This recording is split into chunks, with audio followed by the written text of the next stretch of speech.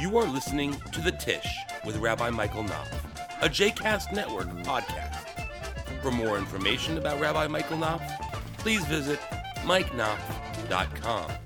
For more information about other JCast Network podcasts and blogs, please visit jcastnetwork.org. Shabbat Shalom. The longtime pastor of the First Baptist Church in Lincoln was slated to retire. So the president of the church convened a search committee and charged the chair of the search committee to survey the congregation and find out what kind of pastor they would like to find and hire to replace their beloved pastor who was retiring. So the search committee chair went and polled the congregation, took many weeks and months, did his homework, and then compiled a list and brought it back to the president. And he said, here is what the congregation is looking for in a new pastor. We want someone with 30 years of experience. We want someone who is no older than 25. We want someone who will work for the congregation 24 hours a day, 7 days a week.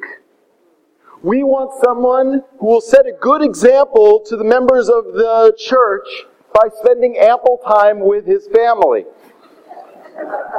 We want someone who will come in and change everything, just as long as he leaves everything exactly as it is. We want someone who has a great sense of humor, but he also needs to be very serious.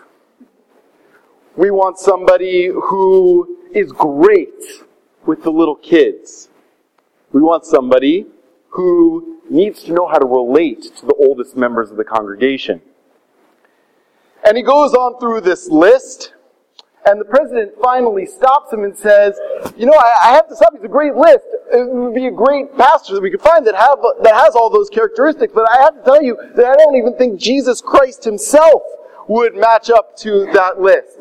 And the search committee chair says, oh yeah, that reminds me, I also wanted to add, no Messiah complexes. It's a story that many of us maybe are familiar with, especially those of us who have been involved in search committees looking for rabbis or other professionals, that you end up hoping that you're going to find the perfect candidate, and you're met with the reality that there's actually no such thing as a perfect person, an ideal person. There's only real people and real leaders who each have their own unique constellation of skills and talents and abilities, weaknesses, things that they bring to the table. It's a lesson that is borne out for me in this week's parashah. First of all, it's a parashah that deals over and over again with leadership and its successes and failures. We see, most importantly, a major failure of Moses' leadership. But that's not exactly what I want to focus on. What happens in this week's Torah portion is that the community reaches the wilderness of Sin, and Miriam, Moses and Aaron's sister, dies, and immediately after, the Torah tells us that the community was without water. They had no water to drink. And the rabbis of the Midrash make a connection between those two stories. They say the reason the community had no water to drink was because the water existed. A well came with the Jewish people through the wilderness on account of Miriam. And later in the Torah portion, Aaron passes away. And immediately after Aaron dies, the community is attacked. And not only is the community attacked, but the attacker is able to capture some captives from the Jewish people. And the rabbis of the Midrash make a connection between those two stories as well. They say that the reason that the nation was able to be attacked was because the Ananei HaKavod, the clouds of glory that encircled and protected the Israelites in the wilderness, existed on account of Aaron. Aaron brought that protection to the people. And at the beginning of the book of Joshua, we read that the manna ceased. And if you remember, Moses dies at the end of the book of Deuteronomy, just before the book of Joshua begins, and the rabbis of the Midrash make a connection between that too. They say that the manna existed on account of Moses. A great commentary that I read this week, the unnamed person other than the grandson of the Khatam Sofer, asks a great question. Why is it that the water and the clouds of glory and the manna couldn't have all existed on account of Moses? After all, Moses was God's chosen leader. Moses was the head of the people. And indeed, we're told later on, according to the Talmud, that Moses was able to bring back the things that were left behind by Miriam and Aaron. So why could Moses, just at the beginning, have all of these qualities, bring all of these things to the people? And his answer is as follows. Moshe, Aharon, v'Miriam, kol echad mehem, hidrichu et ha'am b'davar miyuchad. Moses, Aaron, and Miriam, each one of them led the nation in their own special way. Miriam horatav hidrichat hanashim. Miriam taught and led the women. Aharon shatal ba'am et midat hashalom v'ha'achva. Aaron taught the people, or instilled in the people, the characteristic of peace and brotherhood. Umoshe natah behem et Torah. And Moses planted within them the Torah. I've been thinking a lot this week and in recent weeks about that idea. That every leader, in any context, in any community, brings with them, or him or her, their own unique, as my friend Rabbi Abe Friedman, who's a rabbi in Chicago, their own unique constellation of skills and talents and abilities, their own values, their own way that they want to lead. And I've been thinking over the past few weeks about what it is that drives me as a rabbi, what it was looking back at it and taking a step out of it, what it was that I was hoping to accomplish or hoping to bring with me to my leadership, such as it was at Har Zion Temple. And as I was thinking about it, I came upon several values that I hold as fundamental and axiomatic and drive everything that I do. And so I want to share those with you because it might give you insight into where I was coming from and what I was trying to do and where my ideas came from and what drove me during my time here and what continues to drive me. And they're as follows. The first is inclusion. I believe that the two most fundamental teachings of the Jewish tradition is that each and every human being was created in the divine image and is in the image of God, and that, as the rabbis teach us in the Talmud, Gadol kevod habriot mi isor batorah, that human dignity is greater even than a prohibition in the Torah. In other words, Judaism exists for the sake of people and each individual person and not the other way around. We don't exist to serve Judaism. Judaism exists to serve us. That means that each and every person matters and ought to have a place within sacred community. That no one ought to be excluded, that everyone ought to be made to feel welcome. And if anybody is not, if anybody feels excluded, if anybody feels on the outside, it means that I as a rabbi and we as a community are not doing our job right. So that's the first thing that drives me.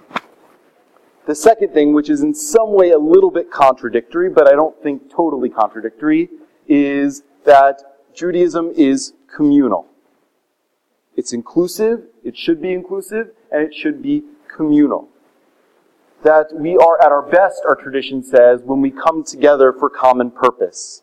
When we hold each other in times of need, when we celebrate with each other in times of joy, when we dance together, when we cry together. We are a tradition that doesn't celebrate the holy man or woman who goes off into the wilderness by him or herself and gets an epiphany.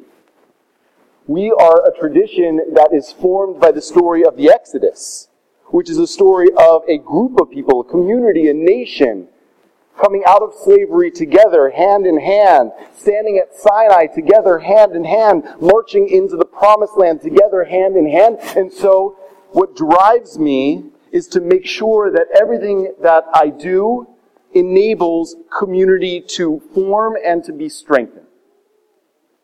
The third is that Judaism is transformative. I don't think that Judaism is an entertainment. Something that exists and you come to synagogue and it feels nice and it feels good and it feels comfortable. That's okay. But I think the Torah is a radical text. I think the proposition of Torah is that it should change us and it should inspire us to change the world. Right? We say it in the Aleinu every day, L'taken olam b'malchut Shaddai, that we should repair the world under God's sovereignty. And the Torah presents a program, a charge, an inspiration for making ourselves better people and for making the world a better place. It's why central to our observance as a community and most Jewish communities around the world are the holidays of Rosh Hashanah and Yom Kippur, because those holidays fundamentally are about how do I make myself a better person than I am right now. That's the message, that's the charge, and it says that no matter where you are in life, no matter what age you're at, no matter how ingrained your habits are and your attitudes are, no matter what, you have the capacity to change. And no matter how broken the world is, no matter how hard it is to change things, no matter what the obstacles are to making a difference, we have the ability, we have the power, and we have the responsibility to make this world a better place. Some people, from time to time, say, Rabbi, I wish you weren't so political from the pulpit. Now, first of all, often what that means is, I wish you were political, just that you said the political thing that I agree with. And I do not believe that the Torah advocates one particular party or one particular partisan approach. Deeply, I don't believe that. But I do believe that the Torah has a picture of what the world should look like. And the Torah charges us to build that world. Sometimes the charge, as I see it, to build that world will align with one political ideology versus another. That doesn't mean that it endorses that ideology. It just means that it happens to coincidentally align with it. Sometimes that's conservative, sometimes that's liberal. But the deepest message is that the world needs to change and can change, and we have the ability to do it. And I've always felt that my job as a rabbi was to help move people toward making the world a better place. The fourth thing is that Judaism should be dynamic. We are commanded to birth novelty into the world. We are in a living, breathing, evolving tradition that Judaism today isn't the same as Judaism was 100 years ago or 1,000 years ago, and God willing, Judaism won't be the same 100 years from now or 1,000 years from now. And that is exactly as it should be, and that's exactly as we need it to be. That doesn't mean that tradition is bad. Tradition is the foundation. Tradition is the framework from which we can birth novelty into the world. But a community and a person that isn't moving forward is fading away. And so I believe deeply that Judaism demands dynamism and novelty. And the fifth and final pillar that has driven me is that Judaism should be joyful. We have a lot of sad tropes in our tradition. But ultimately, I think that the words of Ecclesiastes are a great call for what it means to be a Jew. We can't necessarily solve all the world's ills. We can't necessarily solve the fact that one day we are going to, God forbid, die and be forgotten. But what we can do is make sure that we enjoy the world in which we live and that we celebrate the life that we have. That, I think, is a deeply religious value and something that is profoundly ingrained within Judaism. And so it's been my hope and my goal during my time here to demonstrate and to show and to lead and to inspire each and every one of you the joys and the celebrations that can come with a life of devotion and connection, spirit, tradition, and Torah. The impression that we're given off from our Torah portion is that when Miriam died, then the well went away. When Aaron died, then the clouds of glory went away. And so it leaves the sense that once a leader goes, what that leader brought to the table, what that leader offered, what that leader cared about, doesn't matter anymore or goes away with that person. But the grandson of the Chatam Sofer adds another dimension, because he brings in a passage from the Talmud that says those three things that the three leaders of the Jewish community in the wilderness that they gave, eventually Moses was able to learn and was able to replicate and was able to give back to the people. So if the vision of Judaism that drives me resonates with you, my prayer is that as I leave to take on leadership of a new community, that those values continue to stay with this community and continue to inspire and drive you as well. Indeed, they were shaped and inspired from each and every one of you in this room. I thank you for 3 incredible, transformative years of my life. I can't tell you how profound a blessing it has been to be the rabbi of this community and to have my family as part of this community. And I bless you that Har Zion continues to move from strength to strength, and I continue to hear of the incredible things ahead for this community. I feel incredibly blessed. I feel incredibly lucky. And I take with me all of the love and all of the relationships and all of the friendships that I made here. And I'll carry with them with me for the rest of my life. Shabbat Shalom.